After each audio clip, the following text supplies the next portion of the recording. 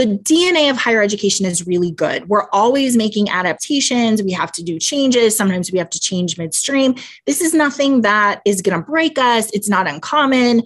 We're actually good at adapting to what we need to adapt to. And so the first is that we are going to have adaptive change, continue doing what we're doing, but with these slight changes based on those things that I mentioned.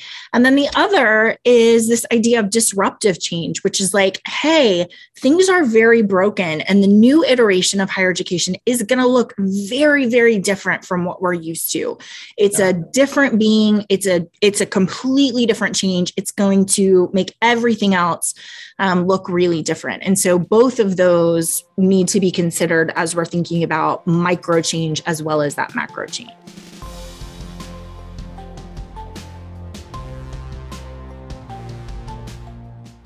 Good afternoon, everybody. Hello. I am Rachel Phillips Buck. You've joined us for Cap and Gown. I'm joined by Matt Boisvert. Hello, sir. Hello. It's great to see you again, Rachel. So welcome back. Had a little break. We have taken a little bit of a break and we're back now with season 2 of Cap and Gown. I was trying to think, Matt, we started last March? Is that right? Cap and Gown? Cap and Gown, although you and Anthony, we've been doing webinars regularly with Mission First with Anthony Melchiori. In March, we started Cap and Gown. And so this is our 38th episode. Wow, it's great. Pretty awesome. Well, thank you guys for joining us. I know some of you are joining us live. I know some of you make time in your week to join us. So thank you so much. You can find us wherever you listen to podcasts. Matt, I don't think that we said that Ferris Resources has launched our new website. I think maybe since the last time we had our podcast. So go check that out because there's a lot of great resources there. You can find all of those podcasts that we've done previously, as well as some things that we've written, lots of great resources on our website. Since the last time we were together, we have had Christmas and we've had New Year's. And for many of our friends, we are just starting the spring semester. We've moved on to 2022. So how was your break, Matt? I had a great break. It was nice. I actually had a break for the most part. Yeah. Took the family skiing. None of my kids had ever skied before, which is bad parenting on my part, but because I love to ski. So we went up to Colorado, taught them how to ski. After 3 days, they're great. That was fun. Went to an elephant preserve. That was amazing. And outside of Fredericksburg, Texas, Very cool. Asian elephants, cute. It was amazing. And of course, we've had fun watching football. How's your football team? Don't be rude.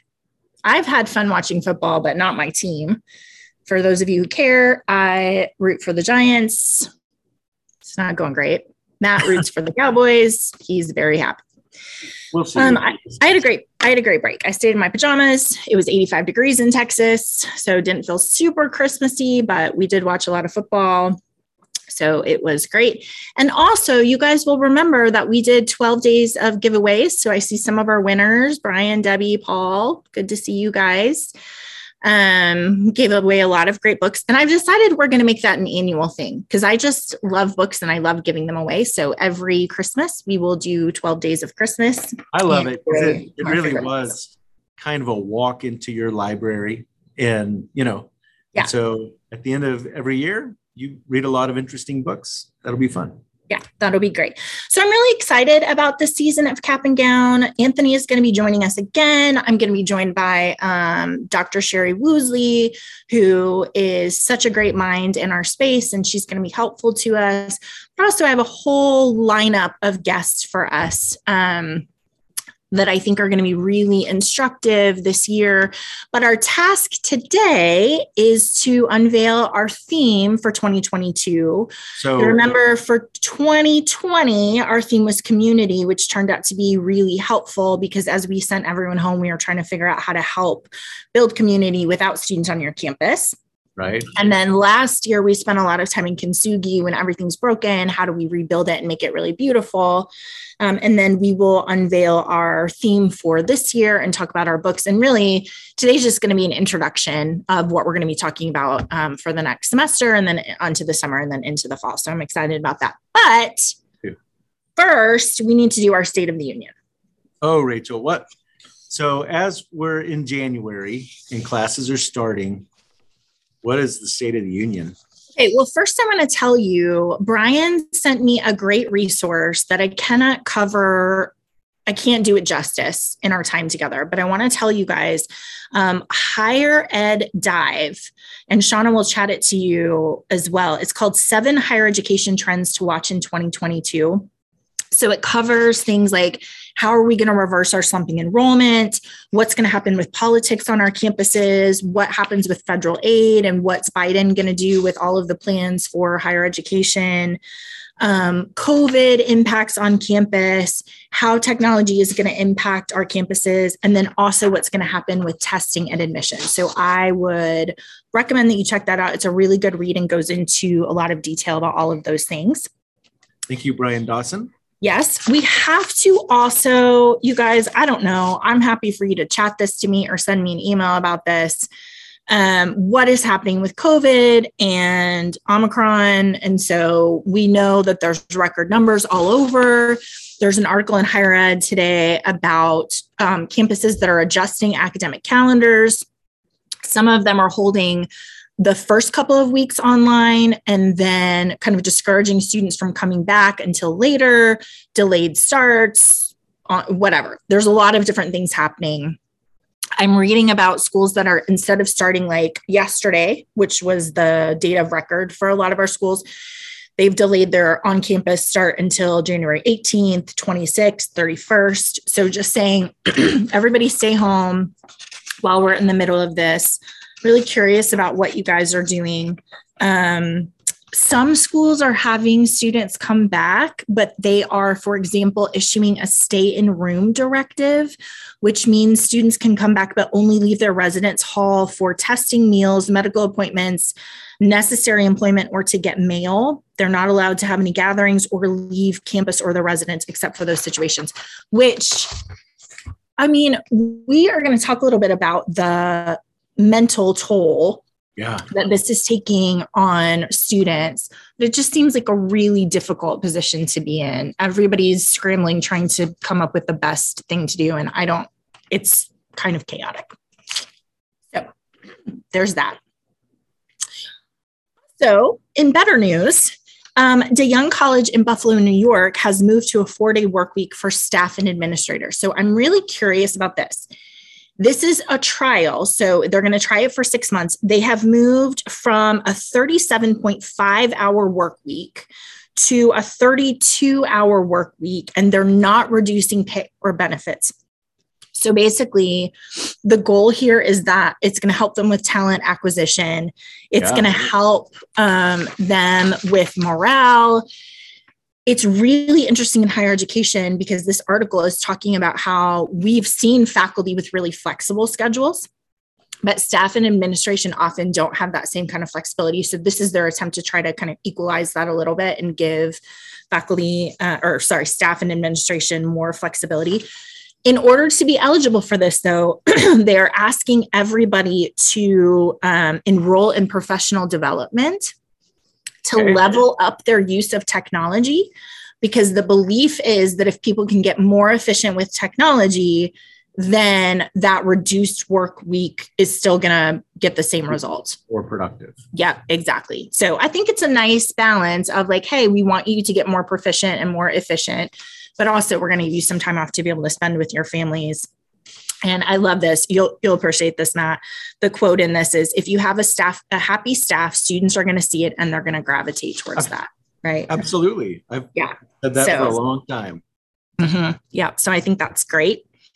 Also in State of the Union, this NIL with the NCAA it's like the Wild West. Name, image, likeness. Yeah. So nobody totally understands what this means. There aren't really clear guidelines. So everybody's kind of going crazy about it. Brigham Young has the whole football team signed a team NIL deal with the protein bar company. So if you were on scholarship, you are getting $1,000 in this deal. Okay. If you are not on scholarship, then Built Bar, which is the name of the protein bar, is giving teammates a stipend that will cover the cost of tuition for 1 year. So the reason there's this discrepancy is because the NCAA says that there are some rules about scholarship limits for a football team. So they can't just, somebody who's already getting a scholarship, they can't just give them more because there's a limit on that. So that's kind of an iffy thing people are looking at, trying to figure out if they're breaking the rules or not. University of Miami also did a whole team deal. This is really interesting because the football players are earning money promoting a chain of gyms on social media. And everybody is like, hey, we don't think that that's legal because it asks for the football team to deliver a specific thing, which is social media posts. But some of the football team doesn't have social media. And so when you're getting money, but you're not delivering anything specific, it's called pay to play. And that is illegal. And that is what took down SMU back in the day. Right.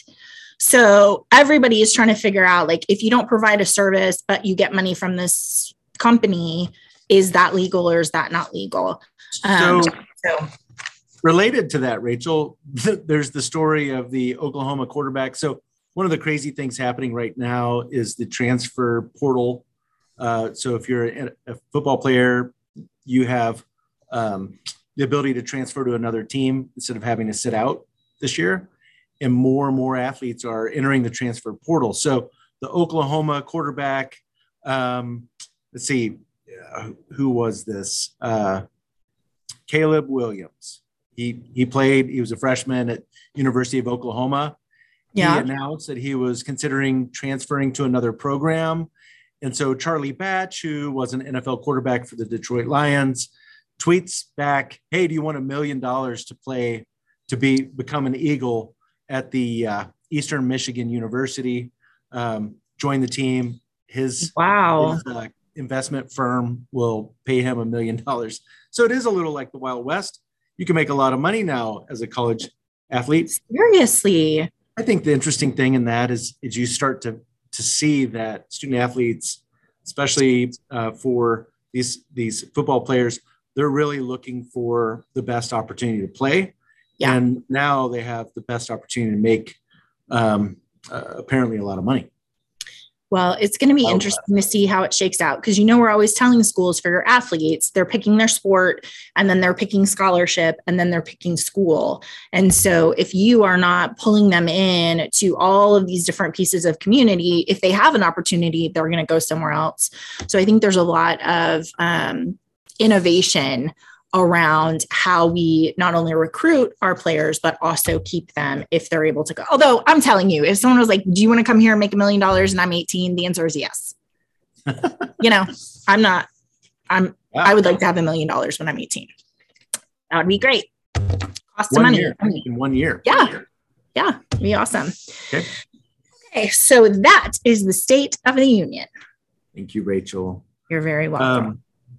So our new theme for 2022, we want to introduce our theme for the year is one word. It's simply change. And we want to unpack that today. And we're going to spend a lot of time talking about change.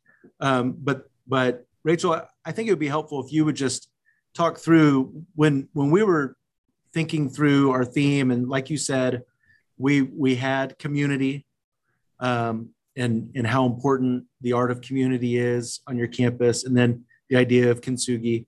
For this year, why change? Yeah. So I have a couple of caveats to this year's theme. But first, I want to tell you what books we're going to be talking about for this year. We're going to pull some other resources in as well. This is a brand new book. It's called The Great Upheaval. It's by authored by Arthur Levine, and then also Scott Van Pelt. It's Higher Education's Past, Present, and Uncertain Future. So we're going to be talking about this book this year. And then also John Kotter has a new book that's called Change: How Organizations Achieve Hard to Imagine Results in Uncertain and Volatile Times. So we thought that that was really relevant. I think the uncertain and the volatile times piece is so, yeah, that's where we are. So we're going to be leaning a lot on these two books, like I said, as well as bringing in some others. But I would just say, I think change resonates for a couple of reasons. One is the need to change. And here's the balance, I think, of change. So I'm a person who loves change. I tend towards more chaotic than organized. I like different. I like new. I embrace change. I think it's really fun. Not everybody is like that. And so I think there's a little bit of resistance about change. I think there's a little bit of struggle when we talk about change for people who, first of all, let's just be honest, are tired. So I was telling you, Matt, like when I talk to our clients and I suggest a new thing or a change, there's just this look of exhaustion that comes over them. Oh, yeah. And is like, please don't ask me to do one more thing. I just can't. I don't have the mental energy to think about that anyway, other than just as a response. So I want for us to lay that out with change because I think it's incredibly important. Well, I think it's really important also to just acknowledge, I mean, a lot of that tired comes from a lot of change. I mean, there has already been a lot of change. So I could see someone saying like, why are you talking about change again? Yeah. We've had a lot of change. So yes. And I think if we think about micro and macro applications of change, the macro application of change is we have changing demographics. So let me lay out the things that we know are changing. We have changing demographics. We have an advance of technology. We have globalization. We also have something that's called the rise of the knowledge economy. Have you heard this phrase before, Matt? Knowledge economy? Well, yes, in general, and then just talking with you today.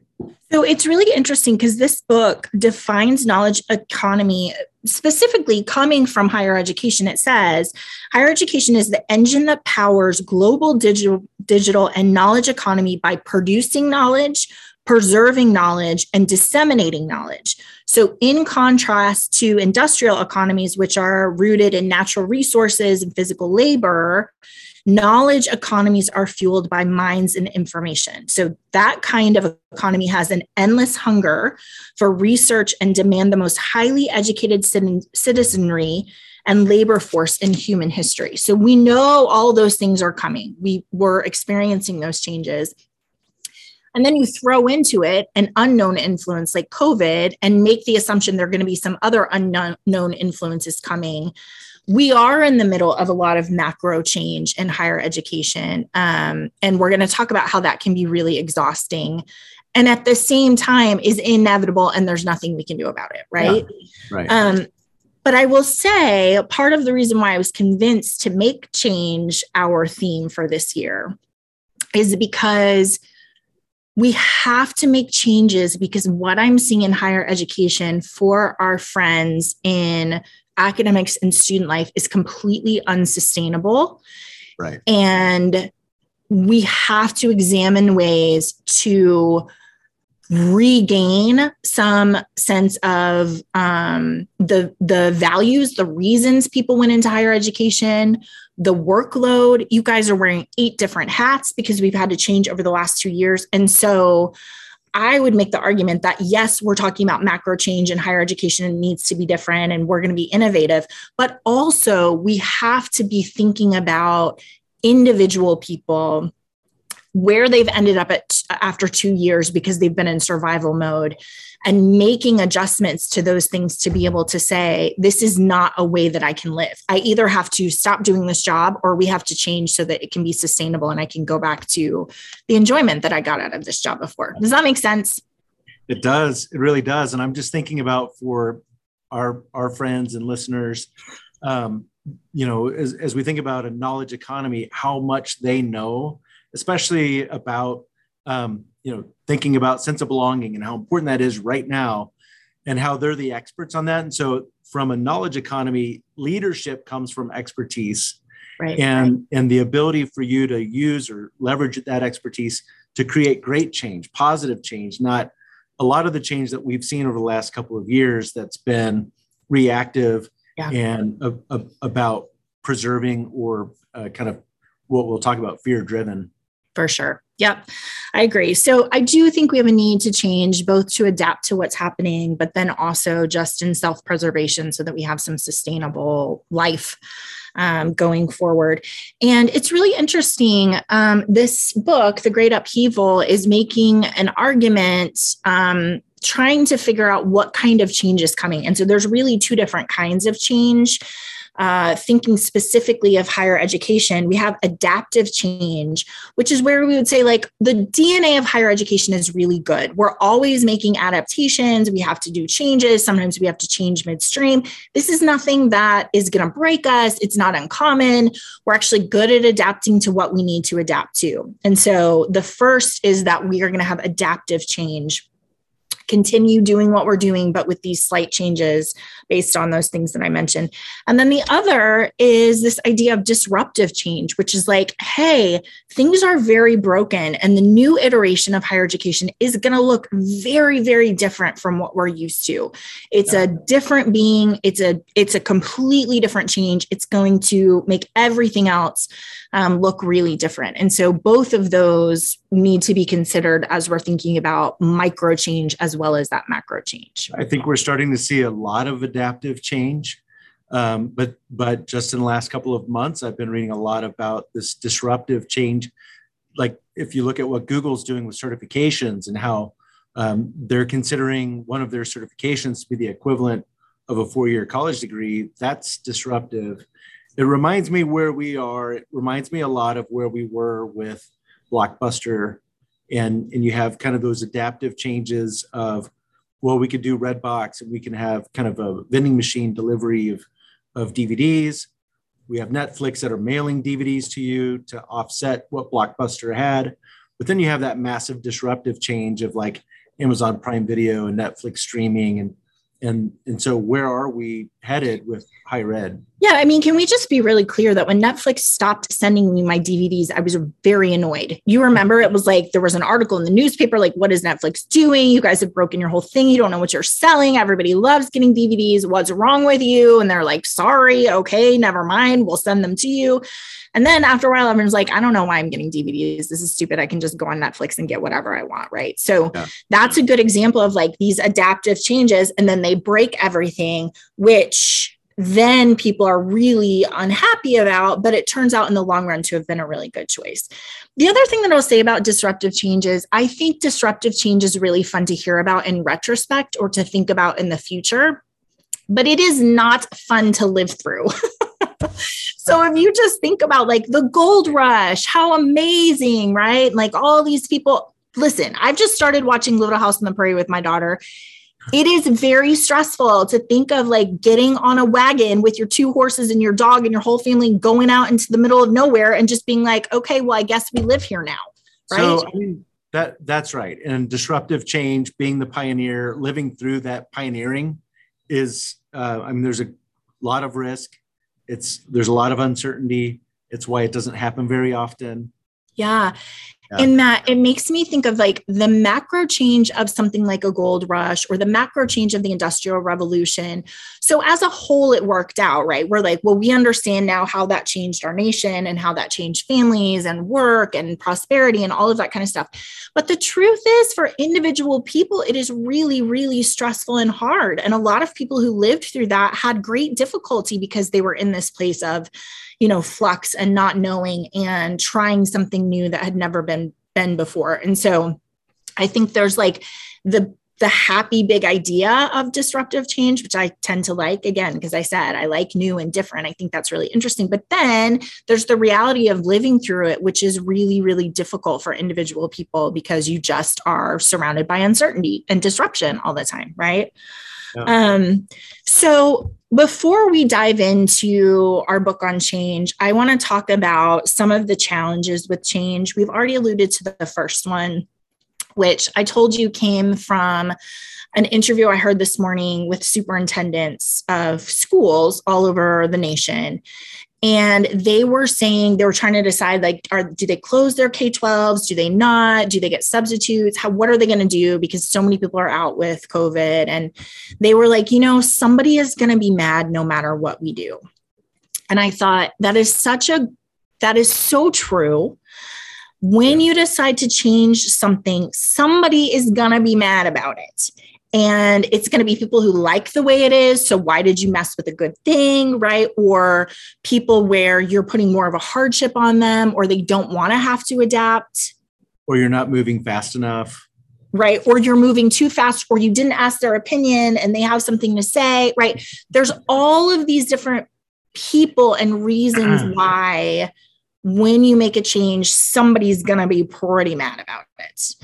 And so I think we would say that the change over the last 2 years, like there are changes that have been made where we feel frustrated with decisions that people have made. Somebody's going to be mad, right? Either way. Right. Exactly. And so it's really interesting. Like I said, with Netflix, when they stopped sending me my DVDs, I was really mad about it. Why? Not for any good reason other than I was used to getting DVDs and that's how I lived. Right. And so one of the hard things with change is trying to figure out, are these people frustrated because of the process? Are they frustrated because it's actually a bad change? We didn't make a good decision. Or is it just something that people are going to have to get used to? And then eventually they're going to come around. And you were saying, really, that's based on outcomes, right? That's the way that we're going to measure whether a change was good or bad. Yeah, absolutely. So if you start the process of a big change, macro change, or even for your office, starting off knowing what those measures are going to be, how will we know if this paid off or if this put us in the right direction? You'll know by the outcomes. So yeah, and separating those out into short-term outcomes and long-term outcomes, I think, are really helpful, right? Because it's like running every morning is a change that I do not want. And in the short term, I'm right because I'm sore and crabby. But in the long run, it's probably a good idea. I'm not doing it, but it might be a good idea for me to do that, right? So separating out those outcomes to help you decide if you've made a good decision, I think is important. Really, is there more? No.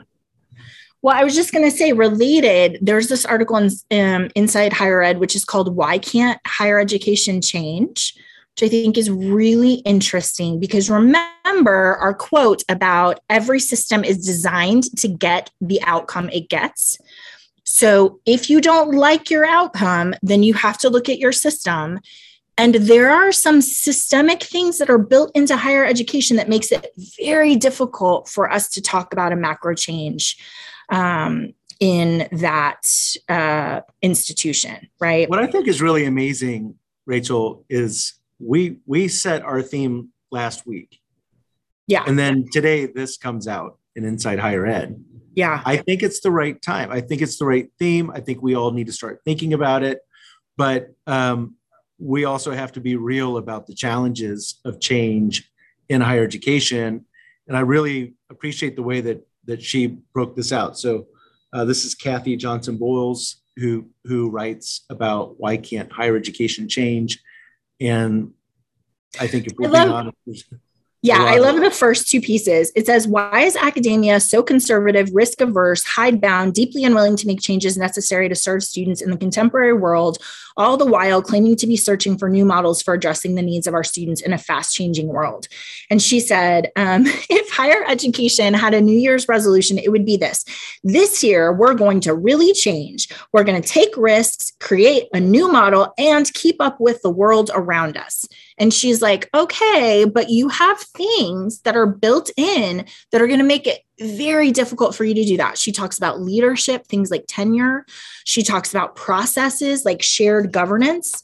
So thinking about, the government of colleges and universities and their rules. You have to do these things. It has to be this way, right? So their process. She talks about community and tradition and sort of renames that buy-in. And this is somebody's going to be mad. So if we change that, alumni are going to be really unhappy. Parents are not going to like it. Students are going to be mad. Our sister institutions are going to be unhappy with us. She talks about financial models. So thinking of resources. In order to make changes, take risks, and be nimble, institutions require flexible capital, which is something that many of our institutions do not have right now.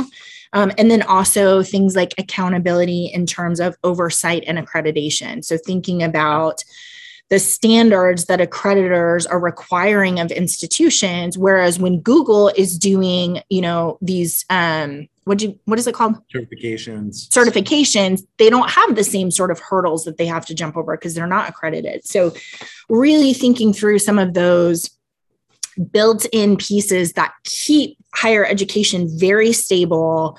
It's this historic institution that has always done things in this way. It's as old as our country and older.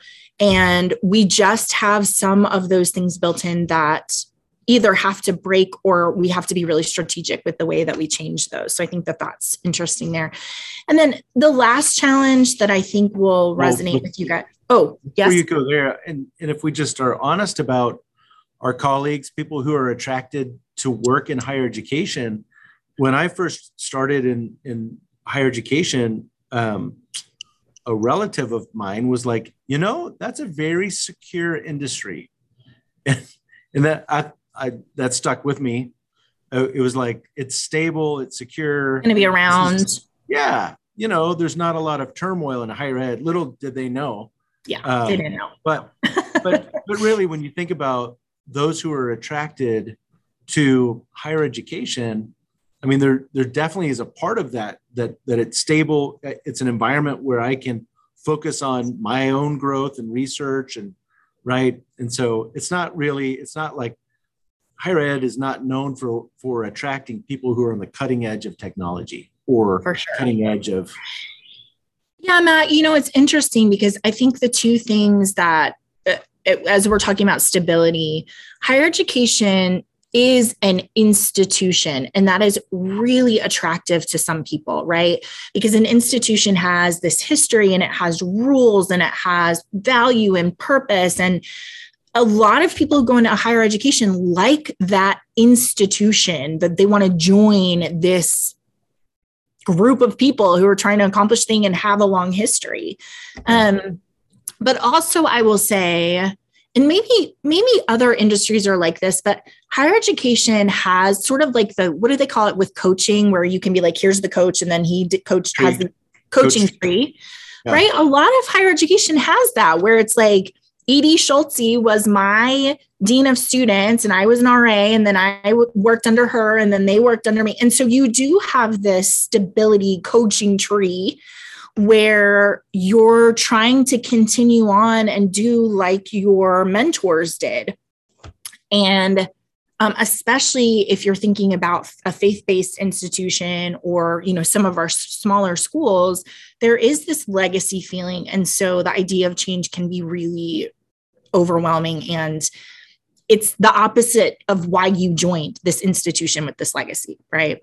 That's exactly right. Yeah. Okay, so the last challenge I want to talk about is decision fatigue. This, I think we're all very familiar with this. I said to you that my daughter was not feeling well this morning.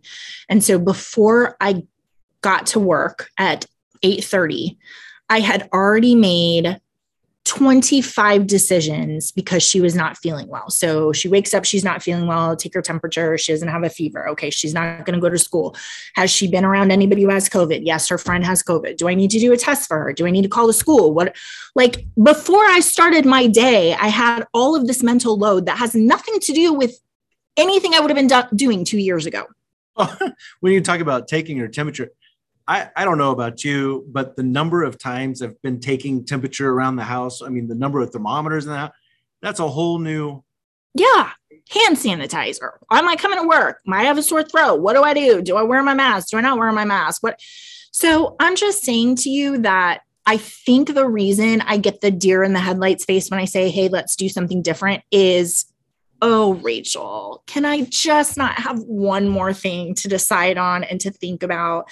We're always talking about brain calories, and it is really difficult when you are using brain calories for all of this stuff, think about, so that's in our family, forget about at work. I know some of you guys are doing COVID stuff and you're tracking people down and you're making sure they're vaccinated and you're making sure they've turned in their paper. I mean, we just are so tired of having to make decisions about things that we've never had to think about before. And I would just like to have one normal day where I just don't have to think about anything. It's one of the reasons why Christmas was so relaxing for me, because I just stayed in my house. I'm an introvert, so I was happy about that in my pajamas. And I did not think of COVID one time because I just did what I was doing, right? So I think we are really struggling with decision fatigue. And what I'm hoping, what I'm presenting to you guys is that maybe if we can think about change in the right way, we actually are going to be released from some of the challenges of change, because we don't have the option to say, I don't want to change. We just don't have that option. That is happening. It's already happened. You found yourself in a place where you weren't 2 years ago. And so that change is inevitable. Unfortunately, the choice we have to make is not, hey, do I want to change or not? It's how are we going to think about change and use that to our advantage instead of feeling overwhelmed and like, I don't know what's going on anymore. Right. So as I was saying about your expertise in your craft, your area, I think this year, you really have to become an expert in healthy change. So we've been going through exactly like you've said, we've gone through a couple of years now of a lot of different changes. And I would say not a lot of them have been healthy to us, to our students, to our institution. How do we become experts and make change part of our craft so that we can encourage, motivate other people?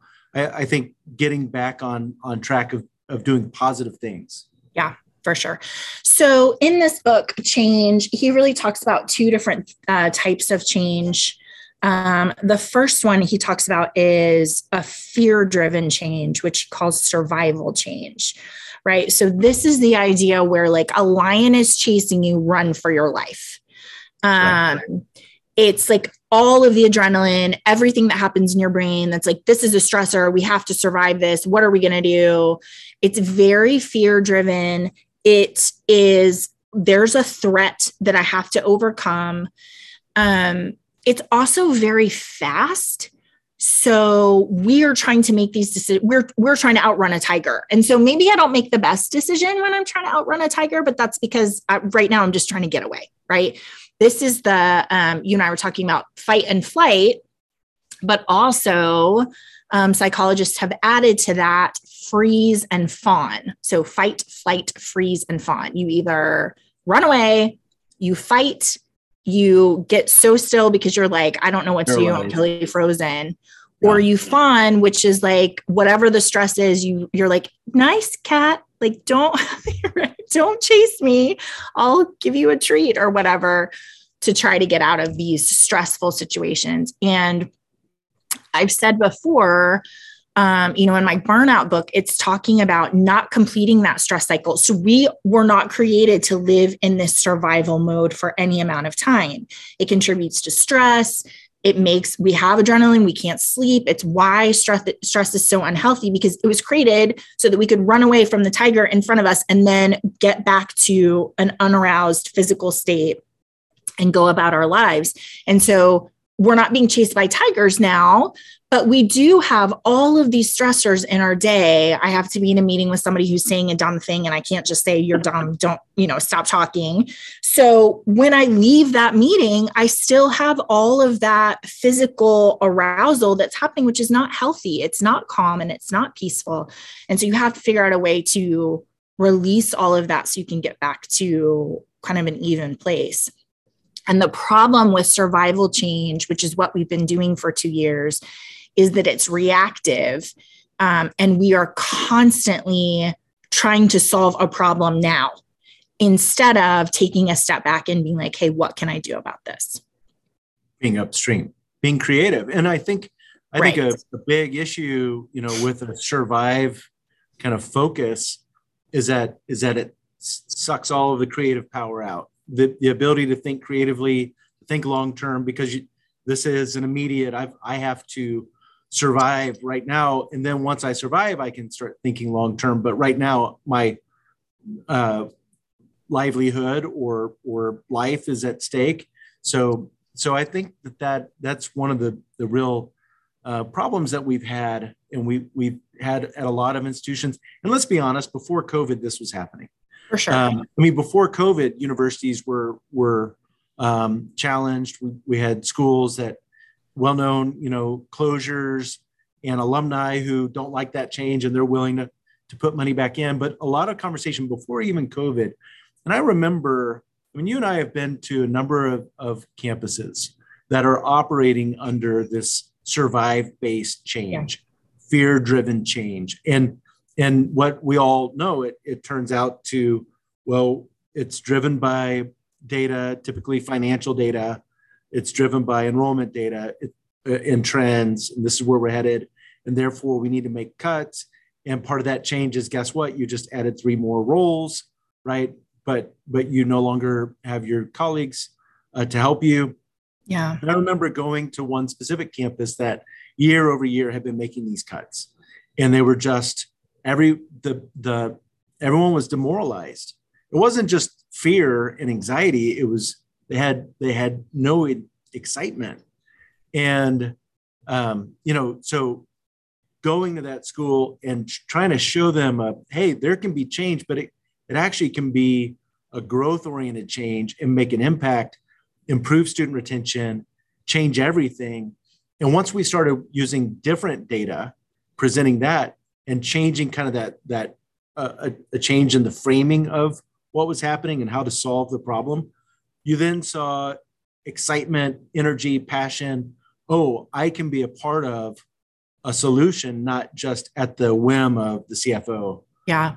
That you're allowing creative power. Because as you said, I was thinking about the early days of Ferris, when it's just the two of us and our developer, and we're trying to get clients and we're trying to build a business. And you were such a great boss to say, like, Rachel, there's, of course, I hope we're going to make it, but you cannot live in a place where you're afraid we're not going to make it. Like, I'm going to hold that away from you so that you can talk to clients and build the software and be creative and be thoughtful and build all of the stuff that we need so that then we can be successful. Because if you come to work every day, in fact, we've known some people who do this, who would come to work and be like, I wake up every morning afraid, that I'm not going to be successful, that I'm not going to be able to do what I need to do. And we're like, that is a terrible way to live. Also, you can't be successful. You can't, if you are under this weight of fear, you can't have creative power to then be able to say, here's what we're going to do in order to solve this problem. So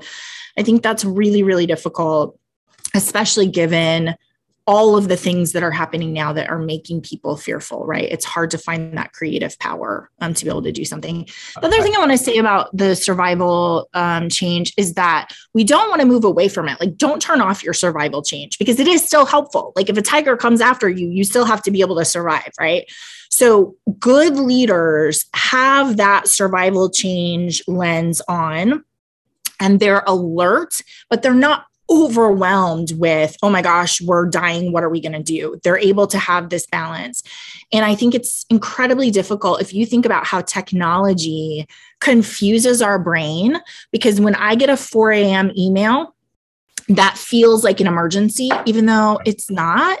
Or when I get a text, it's like, hey, can you take care of this thing? And I feel like, oh my gosh, I've got to do something about this. So technology confuses us and makes us think we're running for our lives, when really that can wait. And we don't have to respond with this surge of adrenaline where we have to fix it. So we're really fighting a hard battle to stay out of that survival place constantly, to be, like I said, alert, but not overwhelmed with what are we going to do? Everything's blowing up and it's an emergency. So I think it's a really difficult place. We don't want it to be a distraction or a drain to us. We want to be able to then sit in a healthy place. So the next piece is thrive. So we want to move from survival change to thriving change. So Matt, can you tell us about that a little bit? Well, it's just so when you're looking at what's happening right now, where are the opportunities? And how can you align your strengths to opportunities that you see? And so we've spent so much time talking about our weaknesses and our threats and focused on that, survive. But this is focused on, these are our strengths and these are the opportunities that we see. And when we look at these opportunities, how can we be innovative? What are some innovative things that we can do? What are some ways that we can build collaboration? As we've talked about, and as we unpack this over the next few weeks, it's really energizing to me. I like ideas. I thrive on ideas. So to be back in a place where I can talk about, hey, this is what we see ahead. How can we take advantage of that? We have so many great friends, partners, clients who have taken on as they took on student success. Maybe they didn't have a lot of experience with student success in the past, but this is a change that they embraced. And what you saw as they were using our system and talking with you is this new passion and new ideas. And hey, can I do this? And this is a way that I want to connect with faculty. Help me, like how. So I don't know. Thrive is about possibilities. It's about new opportunities. And again, as we think about, well, what do you know? What are you an expert in?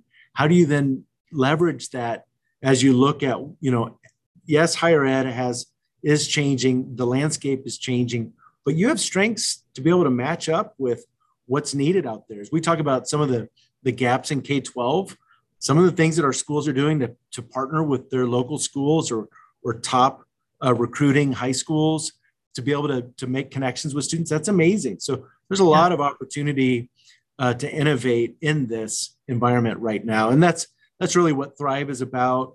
When you're feeling, energy towards something, when you're thriving, when you're ready to take on a new thing. And so that's what we're wanting to help our schools and our listeners today start thinking about. What are those things that we do really well, and how does that match up with some of the unfolding opportunities? Matt, as you're talking about that, it just makes me think in some ways we have to have permission to move out of survival change into thriving change. Because there's punctuation there, right? It's like, we're so busy and we have so many things that we're worried about and so many things that are really hard, and the way that we've been living, which is we don't know, and then something new happens and we're in that mind frame. And in some ways you need permission to be like, hold on, like, let's pause for a minute and figure out what's going to help you thrive. We said in one of our last podcasts, this is what we're asking all of our colleagues, right? As we're doing goal setting for this year, we're saying, what are the things that you need in order to thrive, not just in your position, but also in your life? Yeah. And so the punctuation to say, hold on one second, what if this could be a great day? I was telling you, like, the best example I have of this is like when I'm a slave to my calendar, when it's like, you have to do this and this and this and this. And I come in and I'm mad and I'm going to have a bad day and I'm in survival because I'm going from one meeting to the next, to the next, to the next. And you're like, what's wrong with you? And I'm like, this is a stupid day. I hate it. I hate everything I'm doing. It's terrible. And then you're like, I'm canceling these 3 meetings with our team. You need some space to just be. And it's like, what happens when I move from that survival, like everything is hard and I hate it and I'm just running from the lion, to you being like, what if you had space in your day to be thoughtful and to take care of the things that are important and to think, right? Yeah. That change is what we're talking about. And it settles my body down and also gives my mind this punctuation that says, Rachel, you don't have to be running for your life right now. You're allowed to have this space to thrive and be your best self so that then you can bring your creative energy to whatever the projects are that you're supposed to be doing. And so it really comes down to taking time to take control over, maybe it's simple things, things that you can bring order to, that you can bring control to, that then puts you in a better place. So when you're in survival mode, you don't have a lot of control. Yeah. When you have the space, take control, that can put you in that place of being innovative, thinking about the future more long-term. Yeah. It reminds me of, so Matt and I have this pastime of going to Starbucks in big cities. My favorite is in Chicago, where we went to the Starbucks that's like under the train station. And so every 7 minutes, the entire Starbucks is filled with people, like 30 people. And they have, what do you think, 15 baristas all doing these different jobs. It's like a dance. An orchestra, yeah. Yeah. And so everybody's doing a different thing. They serve the 30 people, they leave 7 minutes later, 30 new people come in. So we love watching good baristas do their work. And we were at a Starbucks one time and they were totally in the weeds. It was just like survival. It was just like everybody, they were behind and they had all these things. And it was a wreck. And the shift lead said to the restaurant, everybody in the restaurant, hey guys, I'm sorry, we need 3 minutes. So just hold on, we're going to get it together. And then she said to all of her people, like, you finish filling the ice, you make your 3 drinks, don't take another order until you've done this. She basically said, we've got to move into Thrive. This is crazy town. Yeah. She took control.